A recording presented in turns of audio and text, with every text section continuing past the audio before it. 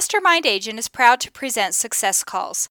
Top real estate agents from across North America reveal their success secrets, strategies, and systems in up-close and personal interviews. You can find all the calls at www.mastermindagent.com. Hi, I'm Mike Cerrone with Mastermind Agent. This month's top agent is Jeff Cook with Jeff Cook Real Estate in Charleston, South Carolina. Last year, he closed 1,065 transactions with a total sales volume of $254 million and a GCI of $8.3 million. His average sales price was $238,000, of which 61% were buyers and 39% were sellers. Jeff has a massive 191-person team in 7 locations. There are 163 agents, including 7 general sales managers, 3 assistant managers, 2 assistant managers, and 1 broker in charge. And there are 28 staff members, including 5 department heads, 3 listing, 3 closer, 6 ISA, 8 marketing, 5 accounting, 1 ops manager, and 1 CEO. Jeff is the CEO and team leader of the Jeff Cook Real Estate Team. He's been an agent for 15 years and works the Charleston, Greenville, and Columbia, South Carolina markets. In this call, Jeff talks about being fired for being too good, his slow start in real estate, gaining traction and building a huge team, running a team as an independent brokerage, expansion into multiple offices, mistakes made, and lessons learned. When entering a new market, which is better, prospecting or marketing? How many square feet are necessary for each person on your team? Permanent versus virtual office space.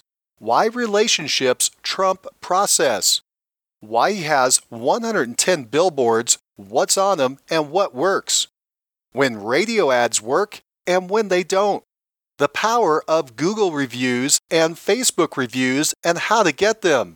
Profit margins, team dynamics, compensation, and more.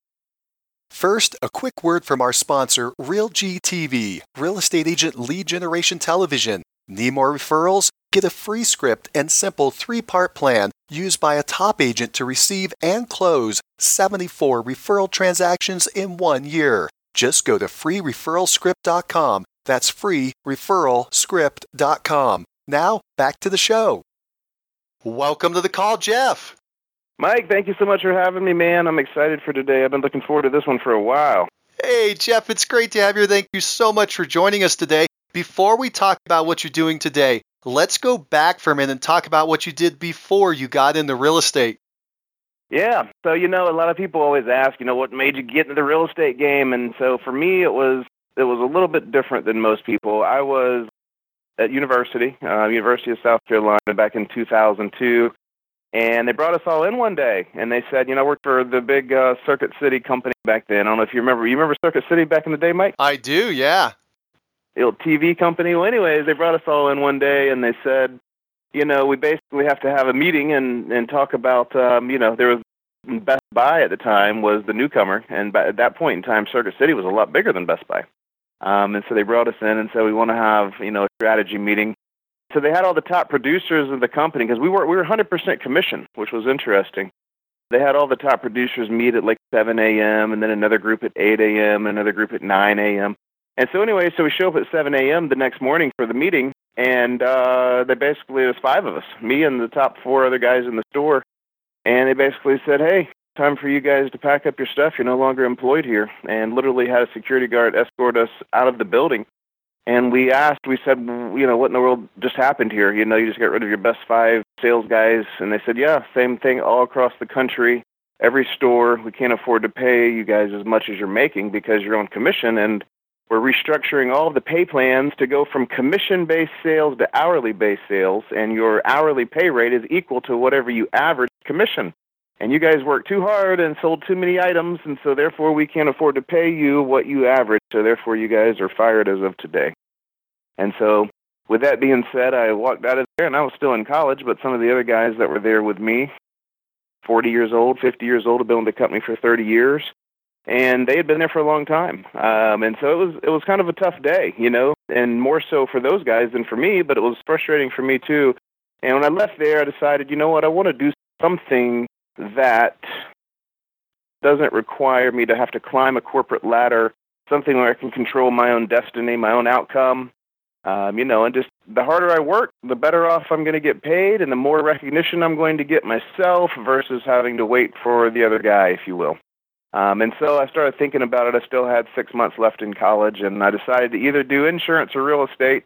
And I couldn't decide which one I wanted to do, and I looked at my parents' friends, and, the real estate agent drove a Jaguar, and the insurance agent drove a Jeep, so I decided to go real estate. All because of the Jaguar. So I jumped into real estate sales that very last semester in college. I graduated from a university, and I graduated with a real estate license, all in the same semester. And so that was the start for me. It was all because I got laid off from corporate America and wanted to do my own thing. Let me ask you this. When you jumped into real estate, you had some sales experience. How did that first year go? Was it a fast start or a slow start? Well, it was like first year for anybody. It didn't take off like I wanted it to, and so I joined a big box company. I did not join a real estate team. Teams weren't really a thing back then, especially in South Carolina.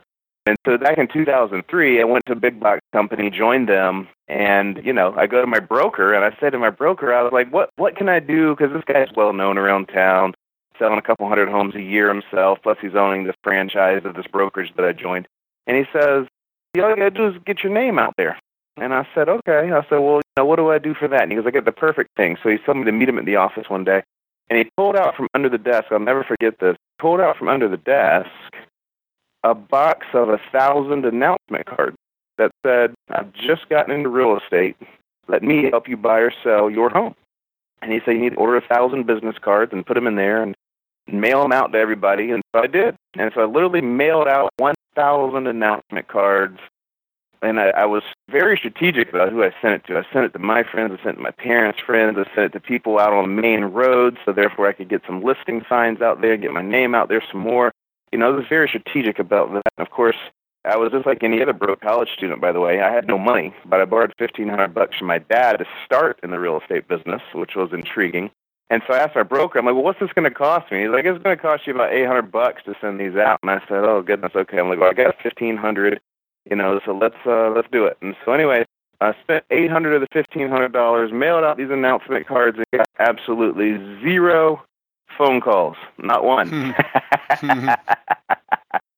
So at that point in time, I was like, I'm not sure if I could listen to the broker about how I need to grow this business, because obviously he had some secrets that either he wasn't going to share or he didn't really know how he got successful. But nonetheless, it got a little better from there. That was all in the first 60 days. It got a little better from there. The main thing I'll tell you I have to attribute to is I showed up.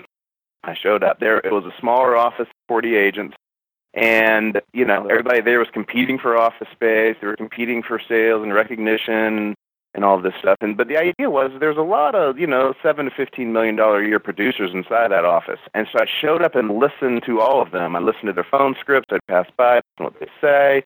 They're going out on a ride. I'd jump in the car with them. Can I shadow you? And all this stuff. And the other thing that I did was successful. I just wouldn't take no for an answer. At 5 o'clock in the day when the receptionist went home, they'd leave the office at 5:01. It looked like a drag race on the way out of the office, for people to blow out of there. So I'd go switch the phones over. 5:02, I'd switch the phones over, and I'd stay there at 9 o'clock at night. Any incoming phone call on a property or whatever, I would just accept. And a lot of times the phone would ring a couple times a night. Sometimes it would never ring. But nonetheless, I stayed there every single day until 9 o'clock. And during that time, I would listen to, different podcasts or, study things or what have you. And that's really how I got in. And I remember my first sale. I was sitting on, one of those phone calls that came in after hours, and the idea was that I was hoping that somebody was ready to buy a home because, I had a couple months' worth of income, but not much. I was kind of still living at home with my parents, so I had a lot of expenses, but, my dad had just helped me get through college, so of course I was on the 5-year plan. Most good real estate agents, so still had the 4-year plan. But the thing was that he said to me, he goes, look, I'll support you in this real estate thing, but you got a few months to make it work. And so I was like, all right. So the pressure was just on, and it takes a little while to get ramped up. But anyway, one of those phone calls came in, and I Pop-Tarted. I jumped out of the office. I wanted to go show this home, and it was a guy that wanted to buy a property. It was, about $250,000 price range. And everybody in the office told me, they said, there's no reason to show that property. You don't even know if the guy's pre-approved, whatever. But fortunately enough, I was at the right place at the right time, and the guy bought the property, and I made my first commission, and I got the hunger after that for getting a couple $1,000 paycheck. So that was kind of the first year for me. So, Jeff, that very first year, how many homes did you sell? Do you remember how many homes you sold that year? Yeah, that first year, I think it was somewhere between, 11 or 12 properties that I finished out for the year. And this was like anything. The first 6 months, it was 3 properties. In the last 6 months, it was 6 or 9 properties. So it ramped up towards the end of the first year after you kind of get your feet wet and understand what you're doing. How long have you been doing this? Let me ask you that. Yes, I graduated college and started all in 2003. May of 2003 was my start date. So we're talking about 15 years now? Yeah, right at 15 years. We had a 15-year anniversary this past year, so it's been quite the ride, man. I've seen the ups and the downs of all of it, that's for sure. Well, let's talk about this. Let's fast forward to today. How many homes did you sell last year, and what was the sales volume? So this past year, we were right at 1,065 homes sold. Internally, we call it family served. So it was an amazing year.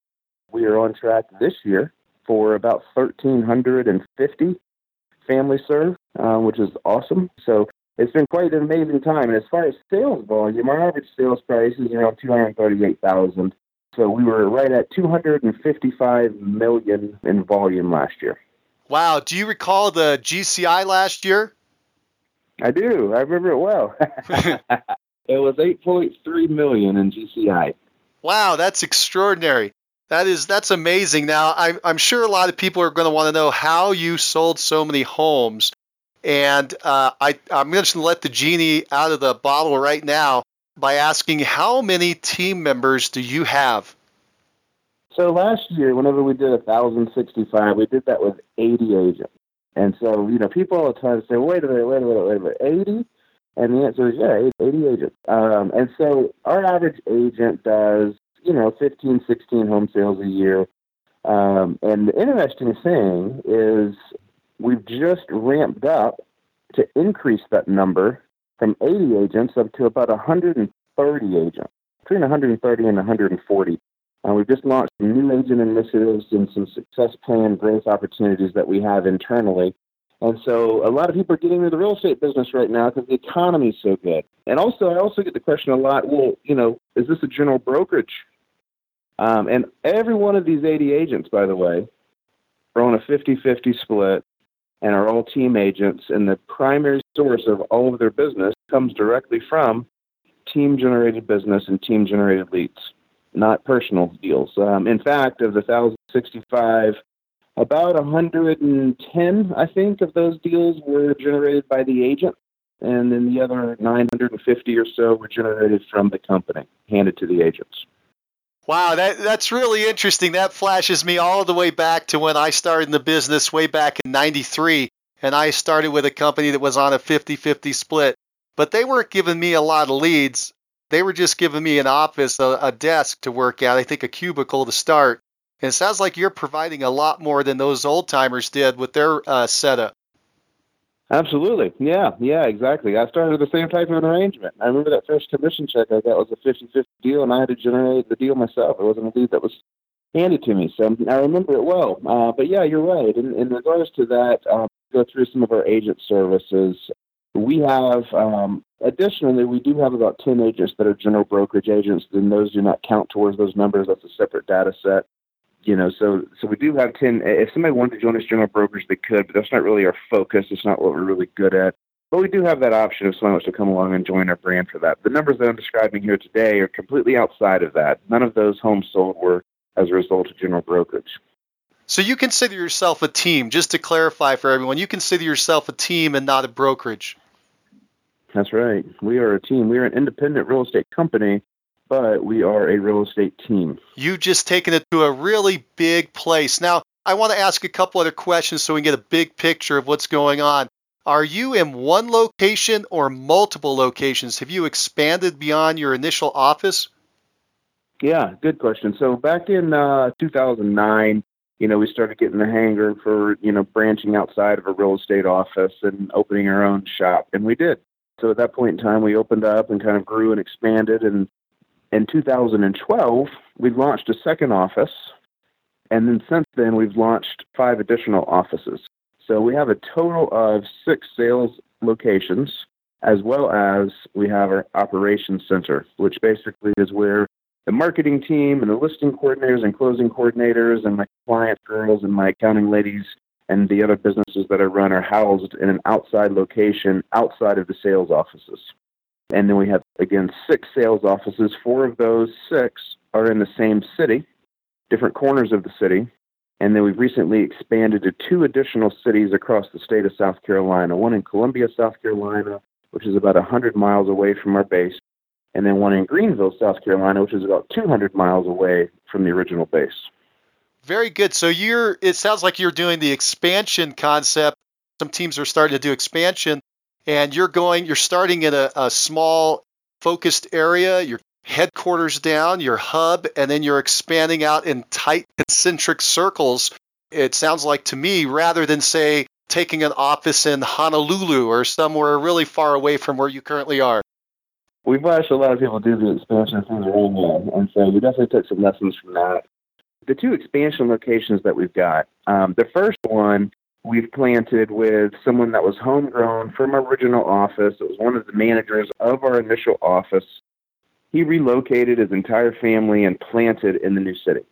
So the challenge there is that he knew everything related to our teams and our processes and our systems, which was a very good thing. However, he knew nothing about the culture of the agents and the real estate market in the city he went to. And so his job was basically for him to move to the area, recruit 15 agents. Of course, the company would provide the leads. We'd help him with the leads for recruiting. We would grow those agents and help him train those agents. And then himself and those 15 agents, would get on track to sell 150 homes, within the first 12 months of being open. The other expansion office, the gentleman that I opened it with, was from Columbia, knew everything about the real estate market there, but had never been on a team or never been on our team, so knew nothing about our individual processes and systems, and came from the general brokerage world, which moving from there to team is a challenge, but of course moving from there to team and inside of a mega team in an expansion location makes it even that much more of a challenge. So both of the 2 different locations have experienced some challenges. However, they're very both different challenges, and we're working through both of them. And that team also is on track for almost 100 home sales this year with a team of 7 or 8 inside of that office in that area. So that's been a lot of our focus this year, is trying to figure out, is this expansion thing viable and worthy, and how do you pull it off? And so far, so good. Our recruiting model is working really well there. Again, we've got almost 20 or 25 agents total in those 2 locations. We've got office space in those 2 locations, and we've got lead generation going in those locations as well. For anybody that's thinking of doing expansion, I will say there are certain challenges that we've ran into that I'll be happy to share. And a couple of those things are, you're not respected in those areas from a marketing or a client standpoint or a past client standpoint. So if you do any marketing in terms of, whether it be social media or Facebook or billboard or radio or anything like that, those things are not going to take for the full first year that you're there. It's just not going to happen. And we underestimated that. We said, let's go down here and launch billboards and radio and a social media campaign. And we got crickets for the first 3 months. And we were scratching our heads like, what in the world's going on? And I think we underestimate the fact that when you have a brand presence in the city that you're in, that's not necessarily the way you win in your current city is not how you win in a new city. And it took us a while to figure that out. Unfortunately, a lot of money spent figuring that out. But hopefully that's a lesson that somebody listening today can learn from. What would you do differently if you expanded to a 3rd city? I think instead of going after the image ads, instead of trying to do the shotgun approach, whether it be, the radio campaigns, the billboard campaigns, instead of going after and doing those things right out of the gate, I would let some listings come to fruition, whether it be working expires or whether it be working circle prospecting or whether it be generating some online leads, some value leads. I would start with those low-cost lead generators, get some signs in the ground, get some brand recognition, grow the agent base, ask my agents to distribute some information, some flyers, some home show booths, get the name out there first, and then go after the bigger, more expensive, costly items. Very good. You would do a ground campaign first. Grassroots. Yeah, absolutely. Absolutely. And that's, when you're 100, 200 miles away, you don't necessarily plan on that because, it's like I'm not there to lead the ground campaign, but that's still the way you win. That's absolutely the way you win. And when you think back on it, it's the same way that you won early on whenever you started to do this first city. So, why not do it the same way in the second and third city?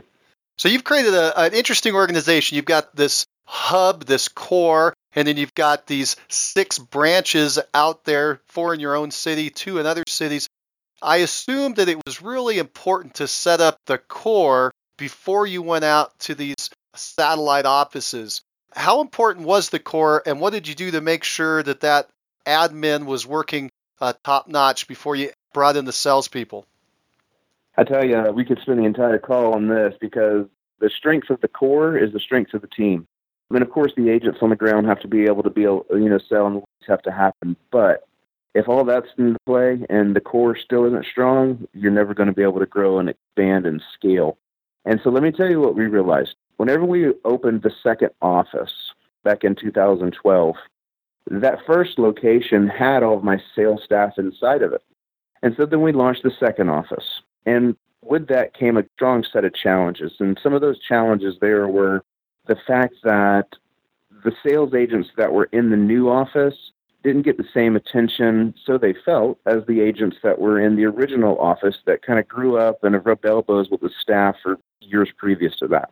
And if they needed something, they're eating lunch together, they're walking in and out of the office together, they're seeing each other in the hallway together. There's a whole lot more of opportunity for communication in an environment like that than there is whenever an agent is outside of the office. And so the agent that was on the other side of town didn't feel like they were getting the same fair shake that the other agents were getting inside of the main office.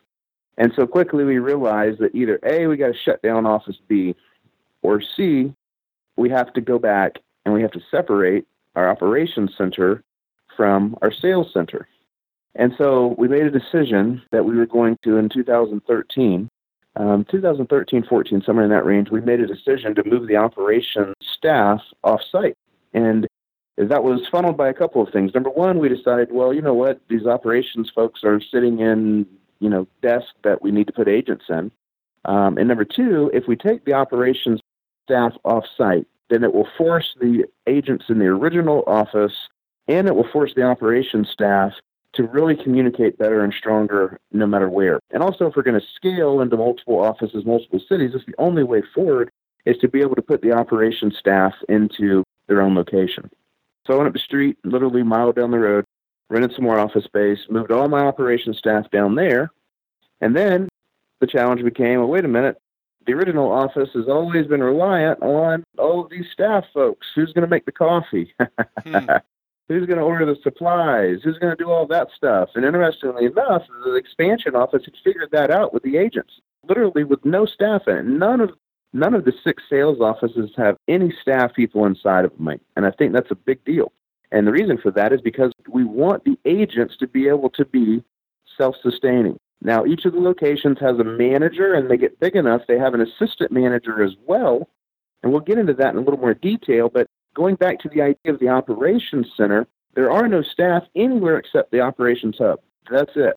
And then as we grew that, the thing that we figured out was now, okay, instead of looking at it as an entire operations staff, we have to look at it as, all right, when the lead comes in, who creates the lead? Well, the marketing department does that. And so we've got a couple folks in marketing. They help us generate our leads, run our online ads, do our social media stuff, do video creation, help create our billboards. All that's done internally here. So I've got 3 or 4 folks in that department. And then after we receive a listing, then of course we have 2 or 3 people now in our listing department. And then after that, closings, and after that's compliance and accounting. And then the ISA team also, for all 6 of the locations, are housed also out of the main operations center. Wow, okay. It's pretty interesting. Now, you mentioned that out there on the satellites, out there in the sales offices, you have a sales manager and you have the agents. First of all, in your agents, do they split up and work just listings and just buyers, or do they do both? And then how have you figured out the optimum number of agents per office? Well, now that is a lot of trial and error. And so let me tell you what we found. We found early on that people were better doing listings and better buyers, and so we split them up. And then we found that something that it dawned on me one day, it says relationship trumps process. And what I figured out is that the process is that we want listing leads to go to listing agents and buyer leads to go to the buyer's agent. That was the process. That's what, a lot of the gurus out there taught me growing up. And we want your best agents to get out to the kitchen table. It's a competitive situation. And I still believe that's true, but I had buyer agents that were coming in, and keep in mind, we're growing. We're becoming a big company at this point. And I got buyer agents coming in saying, look, my friend wants to sell their house, but I can't even help them because I'm not on the listing team. And I have to give my friend over to this guy, but and then I had a situation where a buyer agent gave the friend to a listing agent for whatever reason, the lead, and then the listing agent didn't connect, and we didn't win the business. And I said, wait a minute, the buyer agent already had that business secured. The relationship trumped the process, but I tried to put process before relationship, and we lost the business. And I said, so if I've got an agent that's not certified to do listings, but has an opportunity to do a listing, then why don't I just go ahead and let them do that listing? So about 2 years ago, we made the switch to anybody in the company can take a listing and is expected to have 1 to 2 listings all the time. That's the expectation. Now, we still have our certified listing agents that sit listing duty and still get the listing leads that come in, that are the come list me's, if you will. The past client or the billboard or whatever that says, hey, come and list my house. My best agents are still receiving those leads. But anybody in the company is eligible to get a listing if they go through our listing qualification training, which is put on by our listing manager. Now, a quick word from our sponsor, RealG TV, Real Estate Agent Lead Generation Television, where top agents reveal exactly how they create consistent flows of home buyer and home seller leads into their practices every month. Need more leads? Hit the pause button right now. Open Google and search RealG TV. That's REALG.TV. Now, back to the show. What is physically in the office that's out there, the sales office? Is it a bunch of desks? Is it a conference room? Are your agents working out of the space? Do they work out of their home? How big is the space? Is it 1,000 square feet? Give us an idea of what that's looking like. Sure. So it depends on where it's at. And what I mean by that is if we're closer to the city, obviously, real estate there is more expensive. And some of the ones in the suburbs are a little bigger. Our biggest office is 6,000 square feet. It also has a training center attached to it. So about 4,000 of that is real estate office, and the back 2,000 is a training center. So that's the biggest office, but call it, say, 4,000 square feet of actual sales agent space. And our smallest office is about 1,500 square feet. And my rule of thumb on a sales office is that we need about 100 to 120 square feet per agent. So if I've got an office of 1,600 square feet and I divide that by 100 square feet, that means that I can get 16 agents in that office. If I have a 3,000 square foot office, then I could get, with a max of about 30 agents in that office. Now, if you're really, really good with it, you can get it down to 80 square foot per agent. Okay. But for a warm body that's kind of coming and going, when you require them to come there a couple times a week to meetings and call nights and business meetings and things like that, we find that on average, 80 to 120, 100's a good rule of thumb, square feet per agent. And so go directly into the office. Let's just pick one, for example. Let's pick the office that's kind of our original office. This is 6,000 square footer. Okay. Again, 4,000 of that is the sales office. We also run real estate school and all that stuff out of the back for new agents joining.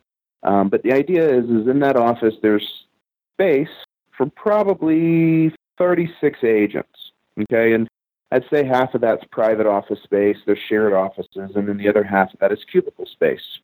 However, we don't treat everything like assigned office space. About half of the space is what we call a hotel. Hotel means that when you leave, you take your stuff with you. An apartment means when you leave, you can leave your stuff there with you. And so if you hit a certain number of sales and you work your way up the totem pole, if you will, you move from a hotel space, i.e. virtual space, into an apartment where you can leave your stuff, hang stuff on the wall, bring your own computer and leave it there if you like. And so that's how we try to treat all of our spaces. And so for the agents that are there and working and doing the most, they're going to get, of course, an apartment. They're going to be able to keep their stuff there. They know where they're coming to work every single day. All of the other agents work in hotels, and they have the ability to stop by and use the hotel in this office or stop by and use the hotel in another office, and it's just kind of the way we've coined it, apartment versus hotel, to make sure everybody knows it's virtual space or it's not. And so whenever you bring that hotel component to it, the virtual space to it, and make sure that the office spaces are clearly marked, people know, okay, well, not all agents are there at the same time. You walk in an afternoon right now, in that office down the street, I may have 12 or 15 agents out of 35 in the building, the way that it works. Well, the idea is they're not all there at the exact same time, so if they come in and use a virtual space, and then tomorrow another one comes to use the virtual space, I don't need their own dedicated space for that. And so that's how you can increase your number of agents if you like. But I do have some prospecting stations at each one. We do have a front desk space for each one. And I want to get back to the idea that we have no staff at any of these locations. However, we do have a front desk space for each location. And the reason we do that is that each agent has the ability to earn a duty day. And the way that we work duty day is very unique. It's taken a while for us to create this. We're very proud of how it was worked out, but agents in the office really want duty day. So as they also qualify for an apartment space, then they also become eligible for duty day. And duty day is actually sat at the front desk, and it's a morning shift and an afternoon shift. Okay, and the way that it works is any lead that comes in to the database for the first 5 minutes, you have access to that lead being on duty. And with that comes some other responsibilities as well. Any call-in that comes into that office, any walk-in that comes to that office, it's also your job to make the coffee that morning. It's your job to make sure that the office space is the checklist. And agents are willing to complete the checklist in return for being able to have access to the leads that come in to the database that particular day before anybody else gets access to them. So we are able to run the entire sales center with agents based on checklists and systems. I can tell what you're doing here is you're creating a career track for these agents to run on. You're creating a game worth playing for them to be there and to make it work. It's very exciting. And thank you so much for opening up a little bit with us and showing us how you're working up with your team. What I'd like to do now, though, is, because I don't want to lose this, I want to talk about how you're generating those leads for these people. And I believe, if I understand correctly, one of the best ways that you're doing it, especially in your core market, is billboards and radio. You've told me that they work hand in hand. Could you tell me a little bit about what you're doing with billboards and radio? Sure. So in our area right now, we've got a lot of billboards up. We had about 55 up, and my marketing lady accidentally ordered 50 more skins. Meaning the skin that goes on the sign on the side of the road. She ordered an additional 50 skins. She clicked order twice. So she ordered 50, and then she accidentally clicked it twice and loaded up another 50 into the cart. And so now we have 100 skins show up when we've only purchased, 50 or 55 billboards. And so the problem is, she comes to me and she goes, "What do you want to do?" And I said, "Well, call the billboard company up and let's see if we can put them up." And so sure enough, we do. So we have over 110 billboards up right now in real time here in just Charleston, South Carolina, which is crazy. There's only about 300 or 400 total, so about every fourth billboard we are on. So anyways, interestingly enough, we are dominating the market with billboards. And that's something that's a big deal for us. Now, I started with 3, and then I went to 8, and then I moved up to 12, and then to 55, and then, of course, 110 by accident. But the idea is that it's not the more you put up, the more response you get, because the difference between 55 and 110, I don't really know that there's a point of saturation, okay? And so I just don't know that, continuing to put more and more up. They're kind of expensive, too, by the way. They're not cheap. Negotiate a large buy, you might be able to get a little better price, but, billboards are a couple grand for each board for a month to go up. So plus the cost of the skin, which is another couple $100. So billboards for us have been that thing. We try to be comical. We try to be funny with our billboards. We've shifted a bit. Instead of just being the comical, funny billboard guy to being, one board that's funny, and then we'll switch. And then next time we'll go to a very professional looking, clean script board, that may just be brand recognition, or it may have a call to action. What we found is that early on, I didn't put my face on the board. And the billboard company called and said, you know what, it might be a good idea for you to add your face on there. And I said, I don't want to be that guy that's down the street eating hibachi and somebody comes up to me and is like, hey, you're that guy on the billboard. But they said, just test it out. And so we did. And with that came a bigger response. It was more personalized. Didn't get confused as a builder billboard as well, which there's a lot of builder billboards out there. And then we moved to a couple months later, they came back with an idea. They said, we got this idea for summertime. We want to dress you up and, put these big sunglasses on you and sunscreen on your nose. And they sent me this picture, and I'm like, these guys are crazy for doing this. And I thought they were punking me at first. I said, I'd zero interest in doing that. And so I showed it to my wife, and she goes, I think you should do that. And I said, I just don't know. And so I thought about it, and I called him the next day, and I was like, all right. I was like, we're going to do it. Go for it. And sure enough, more calls came in. And the more that you can relate to the audience out there, it's not all about thinking the perfect message. It's all about being relatable. There's people thinking that you're similar to them. Those responses typically get the best response. And so we just started playing with it. We came up with some funny stuff, during the election. Back in 2016, we put a Trump and Hillary billboard up that said, moving to Canada, we can sell your home. And that one has been our best billboard ever. We landed on both Fox News and CNN for that one. That's been our best one ever. We have over 1 million views on our Facebook page from that one billboard, which is just tremendous. But that really solidified us, especially in our market, because, in our market at that point in time, people realized, oh, local real estate agent here. And then ever since then, our billboards have really taken off. And I don't know without that experience if it would have been as much of a recognition. But even so, we still did get some calls. I will say that the billboards are a better conversion piece than a lead generator. And let me explain what I mean.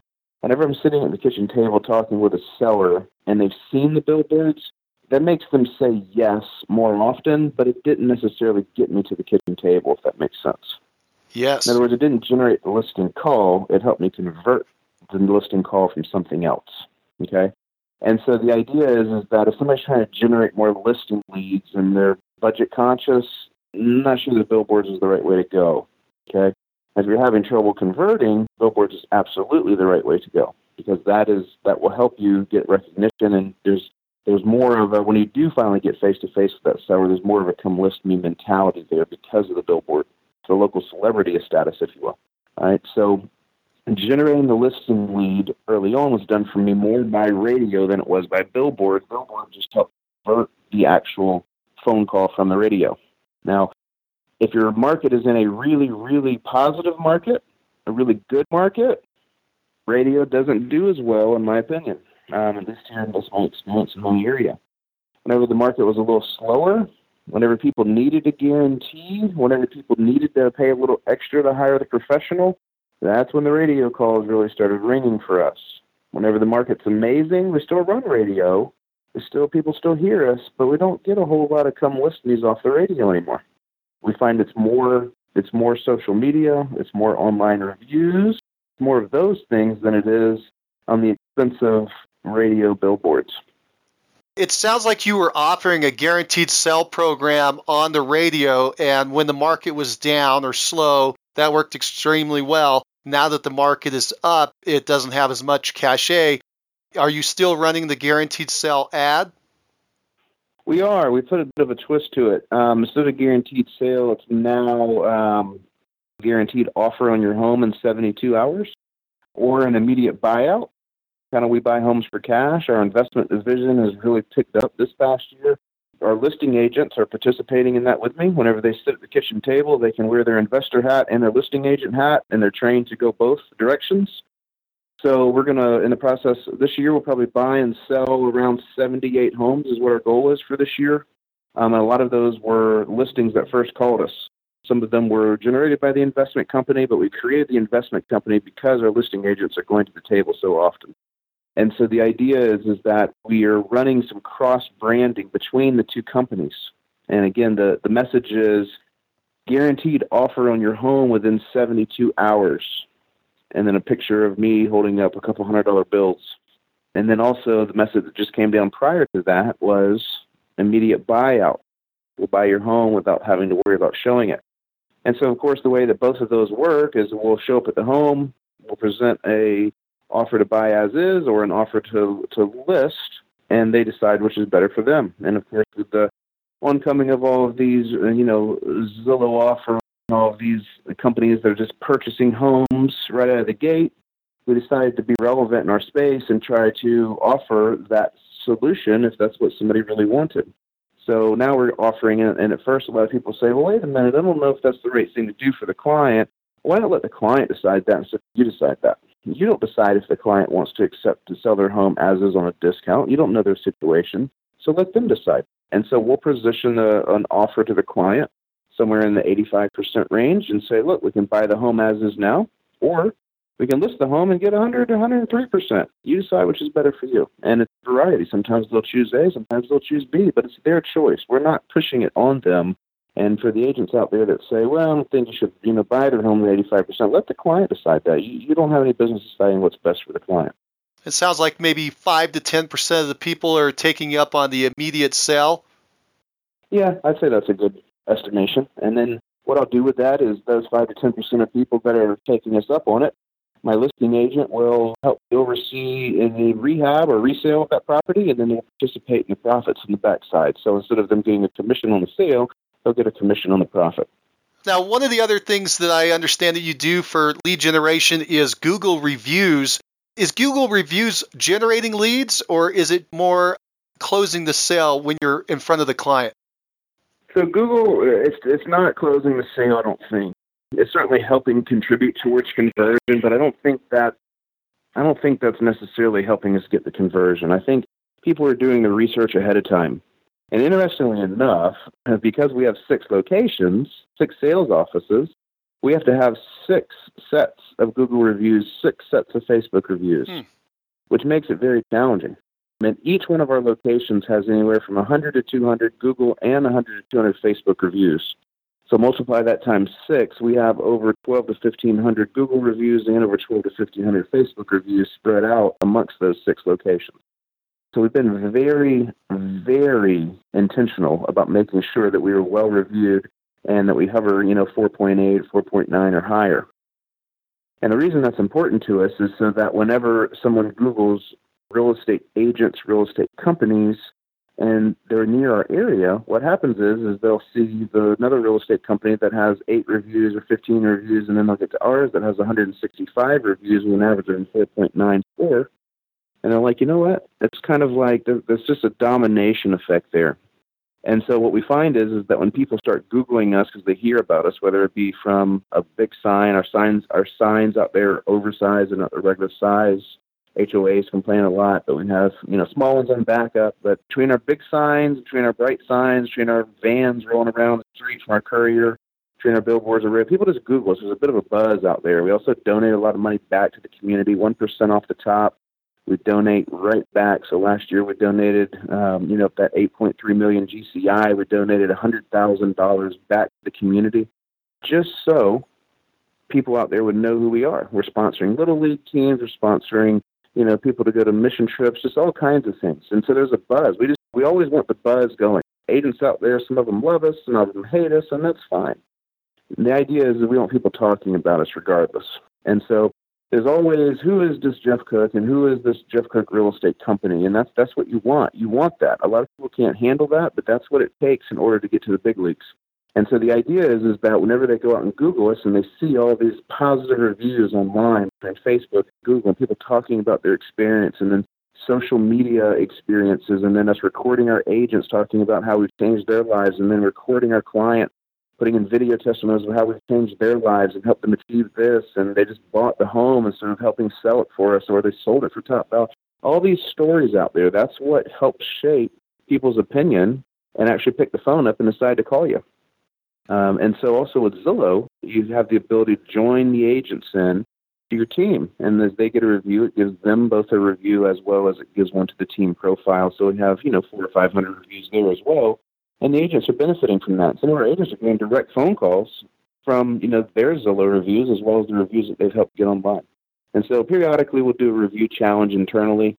We'll give away a cruise or something. We'll have all of our agents participate. Whoever can get the most reviews between past clients or whatever, then, we'll give away a cruise to those agents or, steakhouse dinner downtown for 2, and that really helps out. That's how we've just being very, very, very intentional about online reviews, getting the Net Promoter Score from the client after every single closing and asking them for a review, asking if they enjoyed the experience, what could we have done better, finding out those details and just staying on top of that. So many people, lose touch with the client after the fact, and we just really want to make sure that we love on them and hug them and invite them to future events and give them, Thanksgiving pies and invite them to baseball games, and we do that, and that's what's caused, I think, the success more so than any specific marketing thing. Everybody's like, well, what's the magic pill for marketing? Is it the billboard?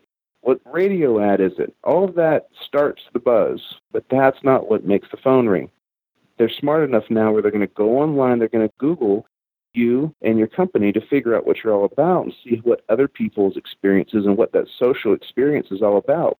And so if anybody listening hasn't done this, just go to Google and type in your name, type in the name of your team, type in the name of your company.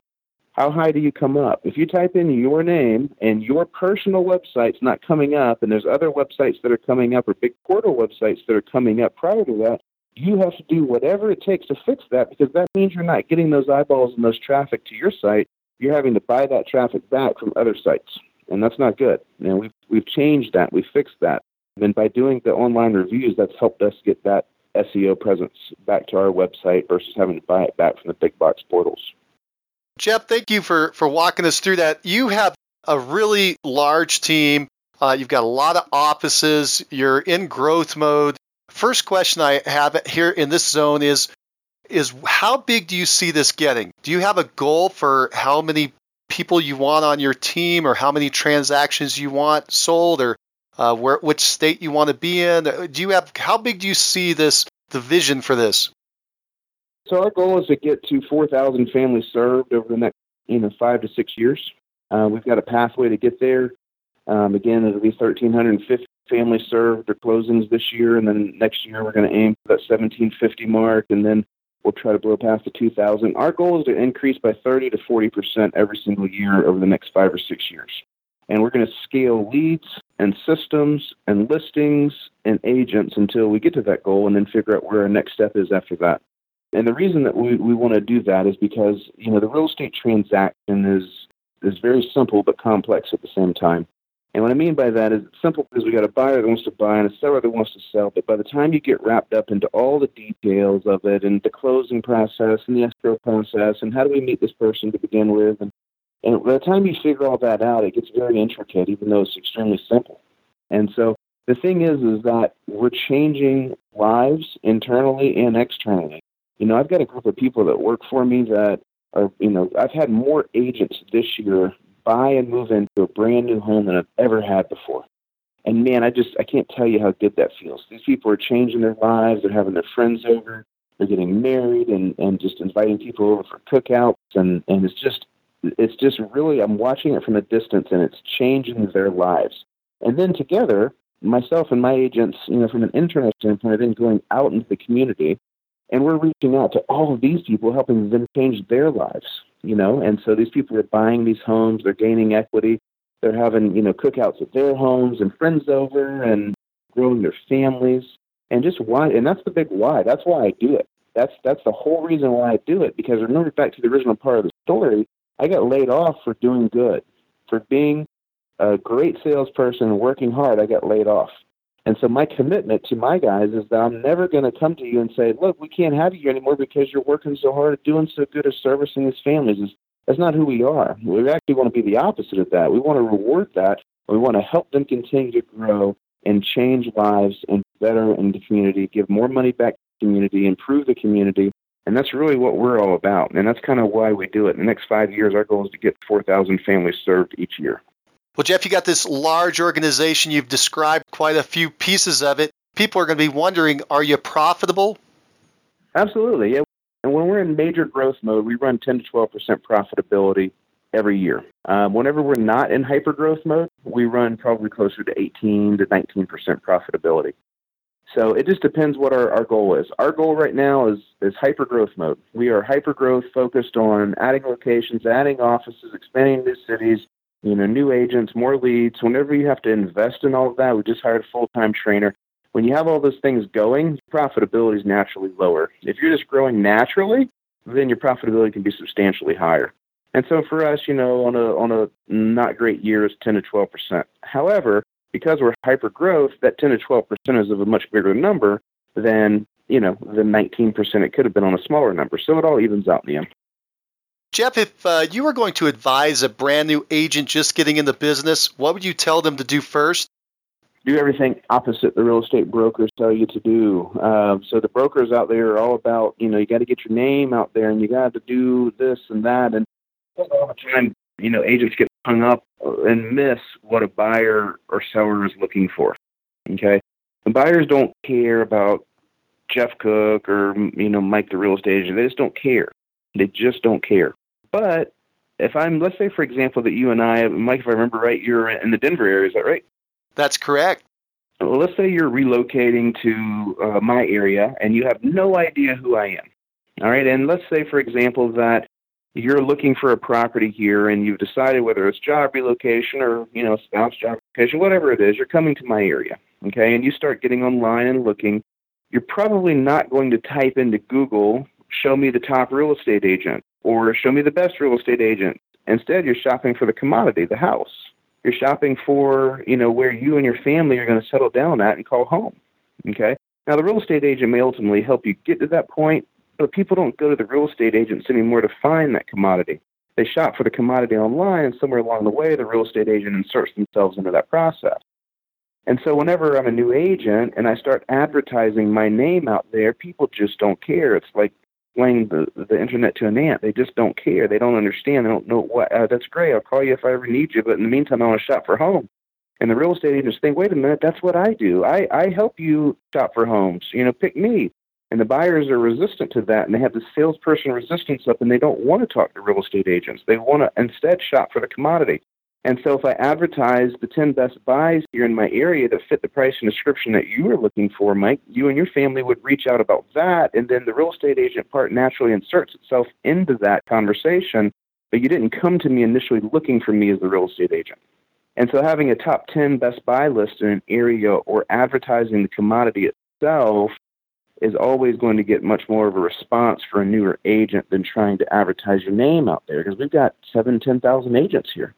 You're not going to out-advertise all 7,000 to 10,000 other agents, but if they have a reason to pick you for the commodity, then they will. A quick question. I don't want to forget this. We were talking earlier. Do you have something called Inside JCRE? I'm trying to remember what that is. Absolutely. Well, thank you for asking that. So we, January 10th and 11th of 2019, we are going to open up all of our real estate offices here in Charleston, South Carolina. And we're going to invite people to come to Charleston, and the tickets for this thing are really cheap. I'm talking $180, $200, just enough to cover the venue and the cost and enough to give everybody the materials they need for the event. But we're going to share our buyer presentations. We're going to share our listing presentations. We're going to have access to our sales managers. How do we run the perfect sales meeting?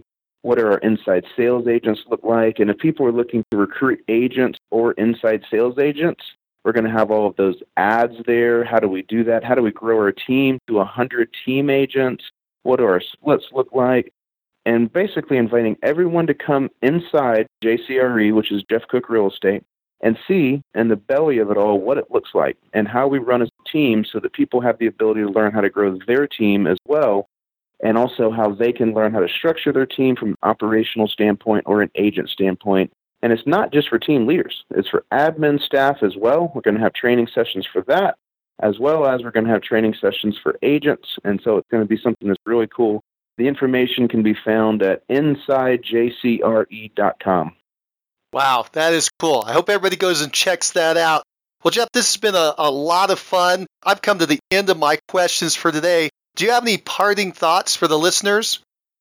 Yeah, when it gets hard, you're getting ready to have a breakthrough, so don't give up. If you're out there and you're struggling, you're trying to figure out whether you can keep powering through, just find it inside of you somehow to keep going. I remember early on, there was a couple of different times where I was scratching my head wondering if it was going to work out, and it did. And so I can tell you it's everything that you hope it'll be if you keep your mind and energy going in the right direction. So don't let that stinking thinking get in the way and keep plugging forward.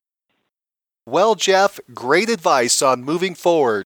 You are blurring the lines between a team and a brokerage. Are you a small brokerage or a massive team? You are challenging the ideas of what a team can be and pushing team dynamics to new levels of production. I can't wait to hear where you take the team next. Thank you for sharing and being our top agent of the month. And join us next call when we talk to an agent who sold 108 homes last year worth $35 million working with his wife. Find out who he is on the next Success Call. If you like the show and want to know when the next one's coming out, click the subscribe button on iTunes or Stitcher. And if you want to hear more episodes like this, give the show a 5-star review and write a quick comment. I read them all, and it motivates me to keep going and share the top agent success stories with you. Thanks. If you're looking for more ways to generate leads, check out our sponsor, RealGTV, Real Estate Agent Lead Generation Television, and their giant database library of video trainings where top agents reveal, demonstrate, and discuss their best lead generation methods. Visit RealGTV, REALG.TV. If you're low on funds or just want to get the maximum leverage, check out my masterclass webinar titled Top 5 Free Lead Sources for Real Estate Agents. Learn more at freeleadtime.com. That's freeleadtime.com. Oh, and if you have a real estate friend who needs some inspiration, tell them about the Success Calls podcast. And don't you forget to subscribe right now to hear all the great top agent ideas. Keep moving forward. You've been listening to Success Calls on the Mastermind Agent Network, where top real estate agents from across North America reveal their success secrets, strategies, and systems in up-close and personal interviews. You can find all the calls at www.mastermindagent.com.